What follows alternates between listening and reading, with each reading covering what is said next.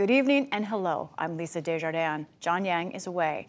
Some interstates out west remain shut down, and today Yosemite National Park announced it will be closed until midweek due to the snow, wind, and freezing winter weather that is still packing a wallop.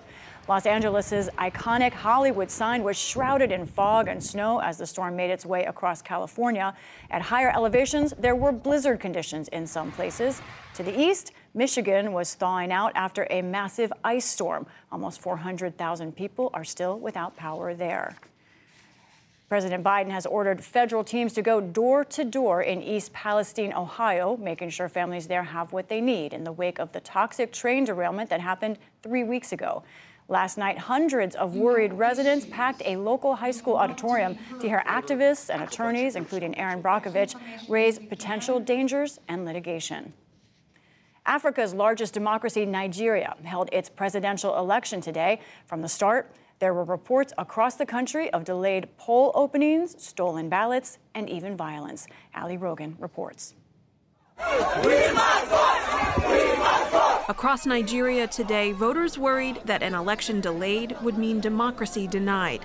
Yeah, I'm really disappointed because they said it will start by 8. And up to now, I think it's to 12. We did not start casting our votes. Many polling places opened late. Others came under attack. This Associated Press camera was filming as shooters opened fire at this location in Lagos and then fled with ballot boxes. Can you see what is happening now? They want to make sure they suppress others from voting. This is unfair. This is madness. This is not civilization. Nigeria's election commission had touted new measures this year to reduce election fraud and corruption. They said polls would stay open late to make up for the delays. Amidst the chaotic scenes, some optimism remained, especially among young voters.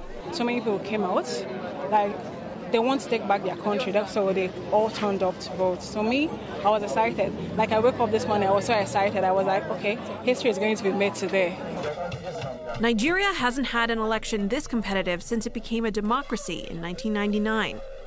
Bola Tinubu represents the current ruling party, and Atiku Abubakar is the candidate for the primary opposition party. Both men are in their 70s and are seen as old guard politicians. Then there's Peter Obi, a former state governor who has mobilized young people and is the first third-party candidate who stands a chance at victory. It's an existential election. The country is going through a very difficult time. Those difficulties include cash and fuel shortages, sky-high unemployment, and instability fueled by terrorists and violent insurgents. The election results were already expected to take several days, but today's chaos likely means Nigerians will have to wait even longer to know who will serve as their next president. For PBS News Weekend, I'm Ali Rogan. In the U.S., concern about suicide in the military has risen so much that an independent government committee is recommending the Pentagon launch new rules around guns. The committee, appointed by Congress last year, recommends waiting periods for purchasing firearms on military property, raising the minimum age for purchasing guns and ammunition to 25, and requiring anyone living in military housing to register all privately owned firearms. 66% of all active-duty military suicides involve the use of firearms. It may soon be easier to test for the flu and COVID-19. The FDA has approved the first combination test for both diseases that can be used at home. Nasal swab results appear in about 30 minutes, and the kits will not need a prescription. And a passing of note, the country's first Arab-American senator, James Abarask, died last night at his home in Sioux Falls, South Dakota. Raised by Lebanese parents on an Indian reservation, Abarask served single terms in the House and Senate in the 70s. While in office, the Democrat fought to prevent the separation of Native American families and was an outspoken critic of U.S. foreign policy in the Middle East. James Abarask was 92 years old.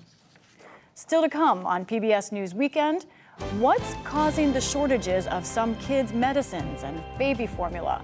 And the pioneering pilot who first tried to break NASA's racial barrier. This is PBS News Weekend from WETA Studios in Washington, home of the PBS NewsHour, weeknights on PBS.